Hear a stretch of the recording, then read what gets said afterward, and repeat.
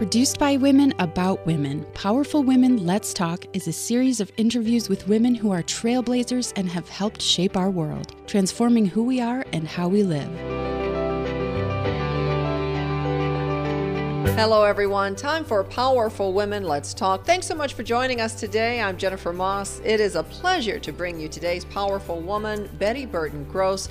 Betty has a long, powerful history in Grand Rapids, 30-plus years of experience in education, business, volunteerism, and public service. A former CEO of Wonderland Business Forums, an elementary school teacher for nearly 25 years, and she currently continues her dedicated work in public service by working and committing time to young people at the Kent County Juvenile Detention Center Walks School residential program. You're going to find her there every Friday. Betty Burton Gross, so happy to welcome you to Powerful Women Let's Talk. Thank you. A bit more you need to know about Betty. We can't cover it all, but we're surely going to try. She's always been heavily involved again in the work of community service her entire life. She's a proud member of Delta Sigma Theta sorority, a public service sorority. She served on the Commission of Early Childhood Initiatives, Girl Scouts of Michigan Trails, the African American AIDS Coalition, and trust me, this is the very short list. She's also been on countless boards like Mercantile Bank, Grand Rapids Urban League Board, and Grand Valley State University's Foundation Board of Trustees, the Right Place Board of Directors, and Economic Club of Grand Rapids. I also have to mention a few awards like the Giants Award here in Grand Rapids and the Michigan Women's Foundation Award. That's huge. And as a distinguished alum from GVSU, WCA Tribute Award, and the Girl Scouts Gold Award. All of this has Powerful Woman written all over it. So again, we do welcome you, Betty Burton Gross, to Powerful Women Let's Talk. And so tell me about this. You've been active in our community for so long. You are a role model, even to myself. Full disclosure, I've known Betty for many, many years and have been so impressed. You're like family, and it's an honor to be able to interview you today. You have had quite a career and a community-driven life, basically. And at this stage, you're kind of retired, but you're still heavily involved in the community. As we've mentioned, on Friday, we can find you at Juvie. Are you enjoying the journey at this point? Yes, I'm enjoying it. I'm certainly moving at a slower pace and not doing as much as I once did.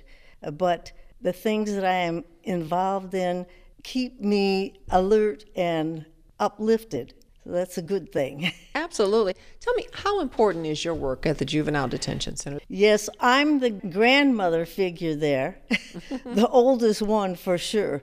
But I believe if just one young person can learn something, gain something, change something, because I'm there, it's worth it. One of the most delightful things is when I am like in a store or something like that, and I hear a kid say, "Hey, Miss B," then that sends me the message that they want to see me and that they have made some changes in their behavior. So that's exciting for me. You know, as we talk about powerful women, have there been any barriers that you've encountered as you traveled along your career's paths? Barriers perhaps as an African-American woman, or maybe even the difficulties of taking over your business and leaving your teaching career. Those, I mean, all types of barriers. What have you faced as you strolled along? Well, first of all, I have always considered myself primarily an educator. And so when I did have to leave my classroom, I was devastated. And I still try to find ways where I can be in the teaching mode. Coming in to take over our business was the biggest challenge that I've ever had in my life, because it was a thriving business, and my husband, my late husband, of course, that was his expertise. And I had on-the-job training for sure, and depended heavily on the employees that were there. They knew their jobs certainly much better than I knew them. And so one of the things that I learned to do was to delegate, and I grew with them as they did their work. And that had to be a challenging and kind of a daunting task. The backstory is your husband passed away, and so then you kept Wonderland Business Forums going for as many years as you could. And that has to have had its own little set of challenges in your life, because you were trying to continue on a legacy of something that, you know, that wasn't your territory, really. Yes, I would always say I'm not into numbers and fine print. I was much more creative. I think I still am very creative, and as I would tell my young children, to use their imagination to move forward in their young lives. I did come up with some serious obstacles, and it had to do primarily with being a black woman in a white man's world. Some people were very subtle in their kinds of discrimination towards me. Some were very obvious in it. I will always remember going to one of the larger corporations in Holland with a gentleman who worked for our company who was middle-aged white guy. And so we were sitting in the chairs, and the purchaser that we were meeting with actually turned his swivel chair, and I saw his back the entire time we were there.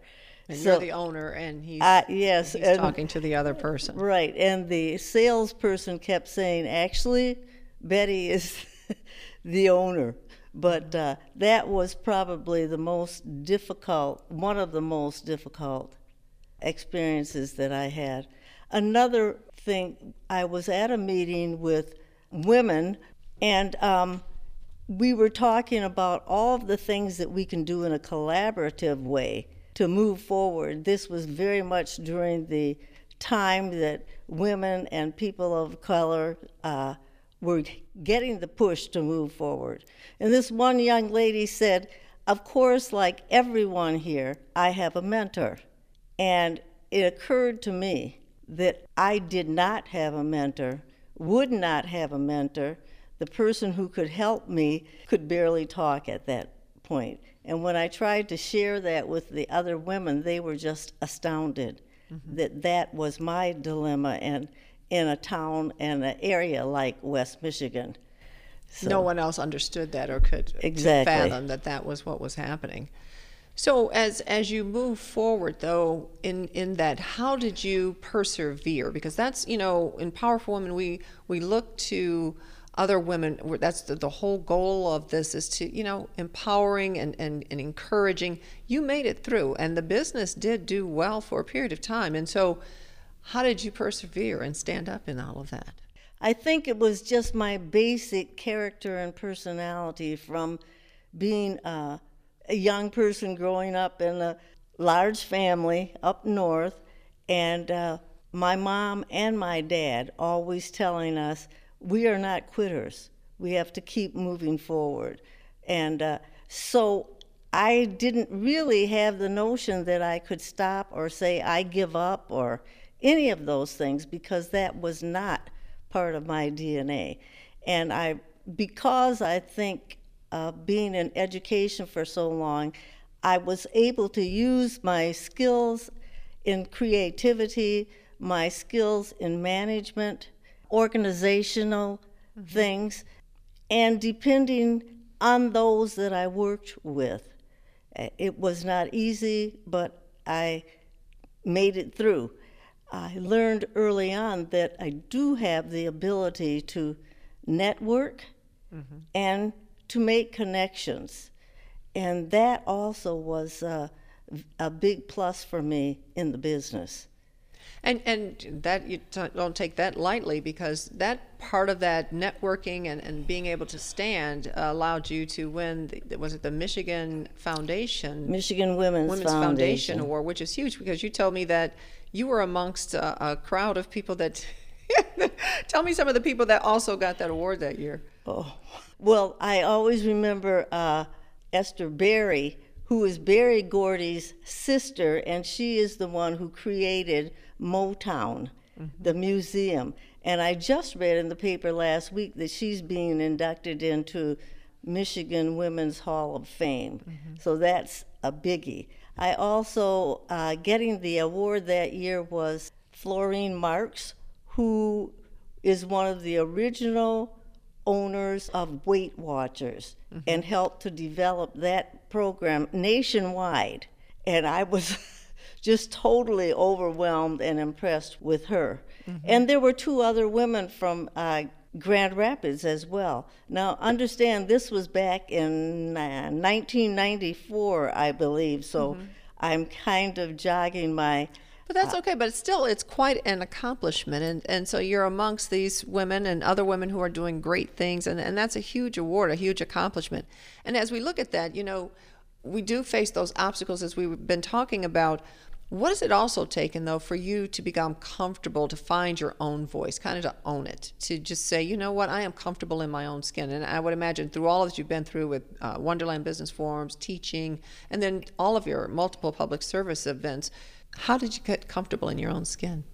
Because you know so many people, and you stand your ground, and you've been a networker. That's true. Well, I would again go back to my childhood, growing up in northern Michigan, and we learned to get along with a lot of folks who do not look like me. So we understood that we not only but play a role, but we also find ourselves that way. And I think that's what happened with me. The principles and standards and values that I was raised with, I have maintained throughout my life.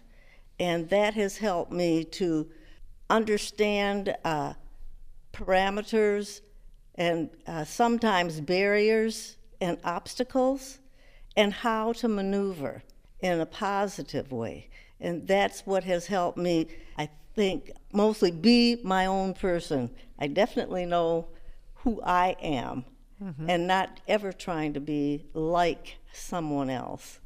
You also have something kind of exciting going on in your life right now as it relates to that personal history and your raising up north, your home in Manistee, Michigan. That's going to be designated as an historical site. That's kind of exciting. You've had a lot of things going on up there as they kind of document that history. Why is that? Why did they pick your home?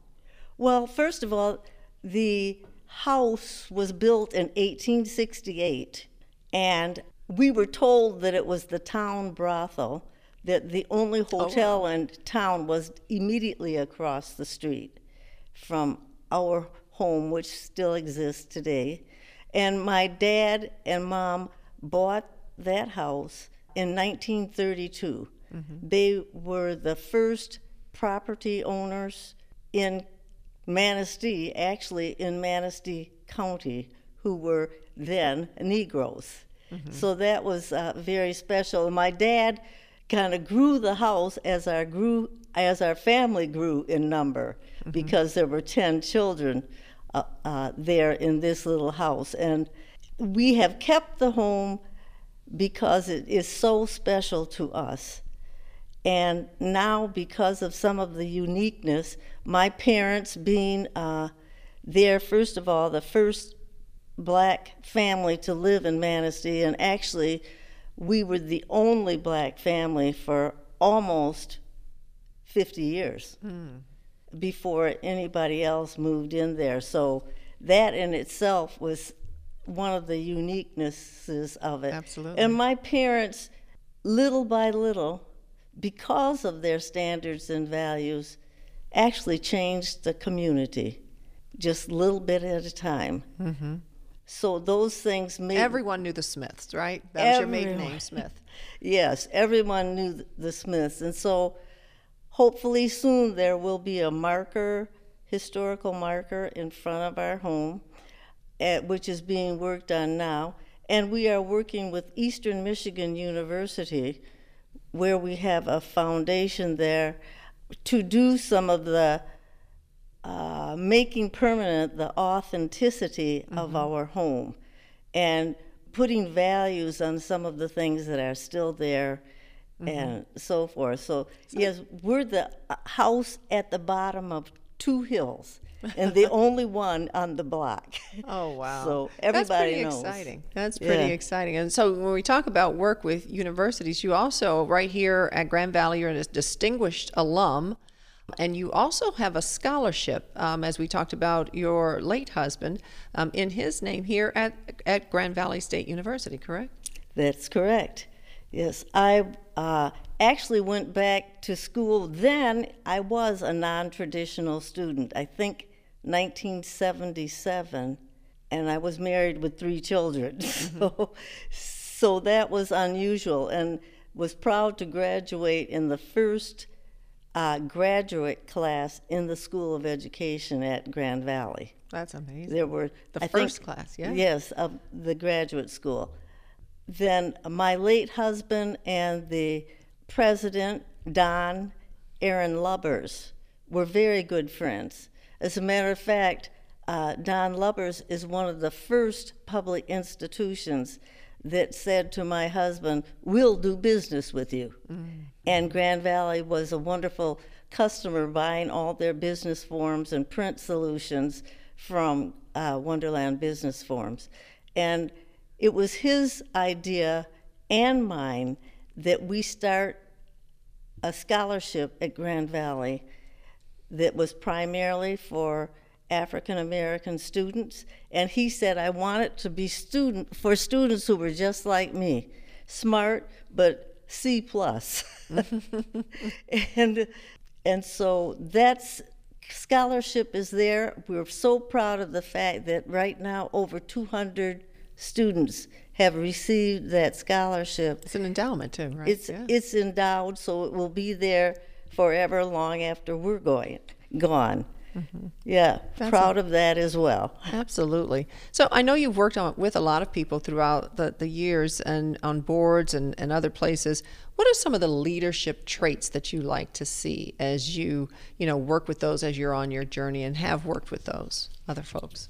For me, in a leadership role, is to recognize the talents and achievements and abilities of the folks that I'm working with. And often enough, we see someone who says, I'm so tired I have to do everything. Well, I recognize that I don't have to do everything, that there are other people who have many of the same capabilities. And if I allow them to go ahead and do their task with expectations that they will do the very best they can, it usually does happen that way. And I think that's a quality that is so important in leadership. It's not about, I'm in charge, so do it this way. I can be a thought leader. I can be the person who synergizes a group, but I don't have to run everything. So that's important to me. Absolutely. And so tell us too, some of the things that you like to do. There's a couple of points, I would always ask people like, what do you like to do for fun? And you've already told me one of the things that you think is fun is kind of in your educational role that you continue is teaching young people etiquette. Oh, love it. And up until 2 weeks ago, I would always say to the young people as we began, and if the Queen invites you for dinner, you will have to know how to maneuver 37 pieces of silverware and plates and cups and so forth. But now, I don't know if the king is going to invite anybody or not, but that's the reality.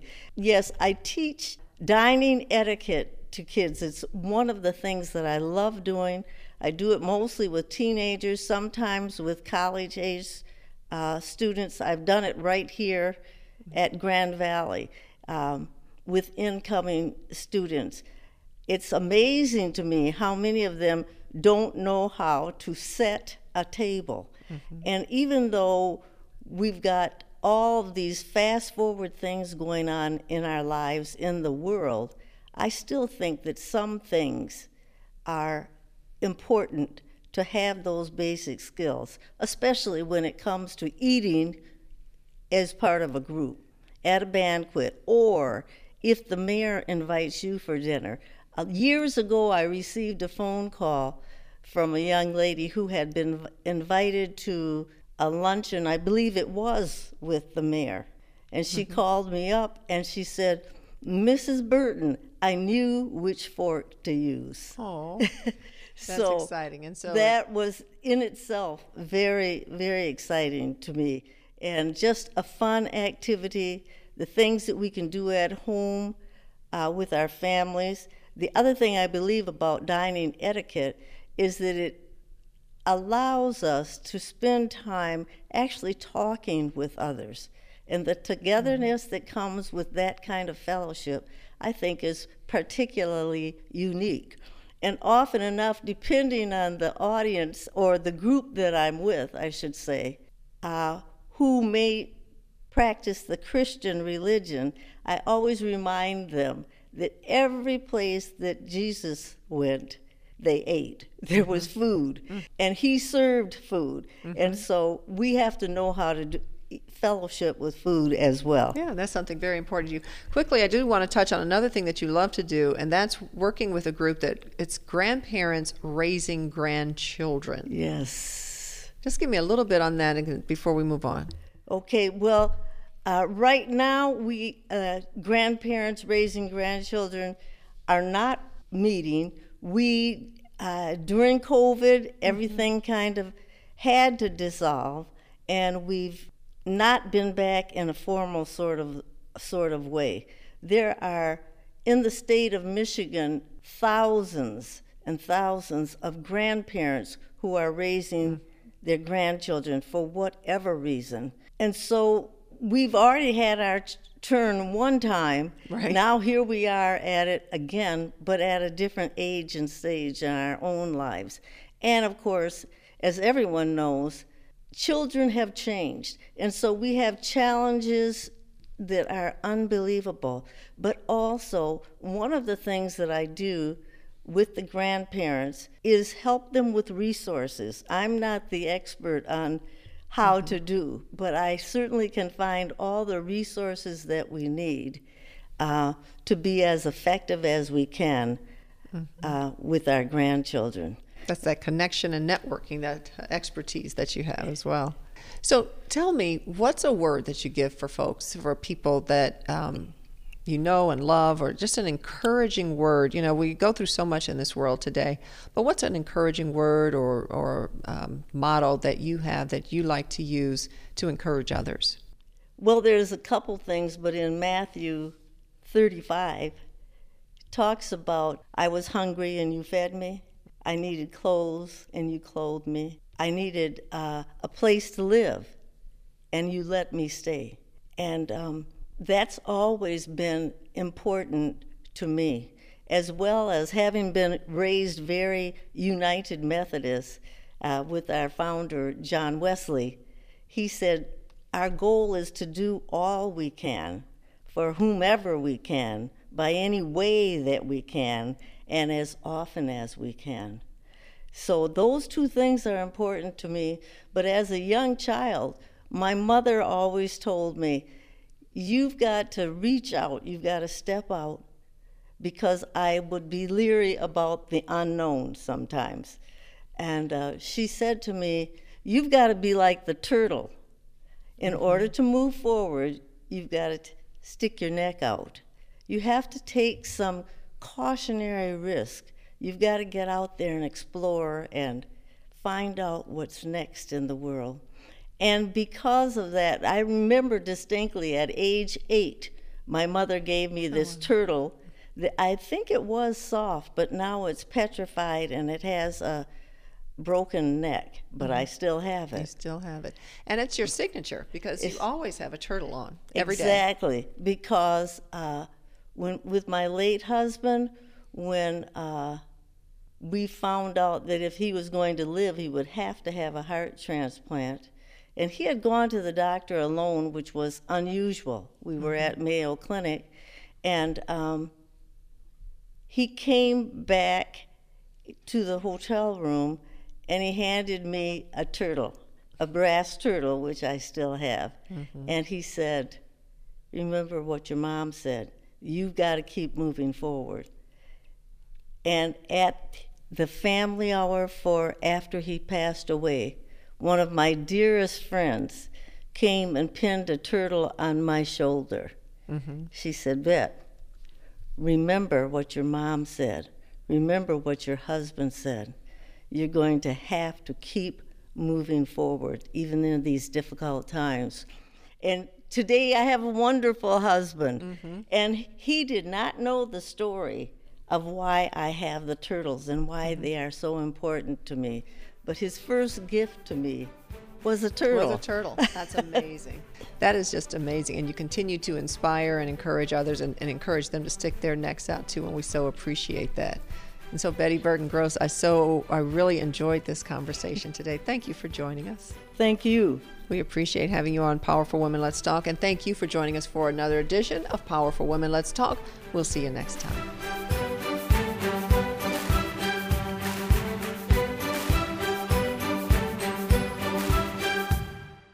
Produced by women, about women, these powerful podcasts focus on powerful women and how their strength transforms who we are and how we live.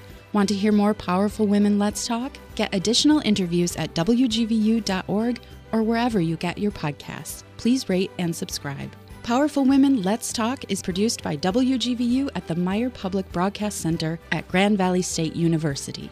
The views and opinions expressed on this program do not necessarily reflect those of WGVU, its underwriters, or Grand Valley State University.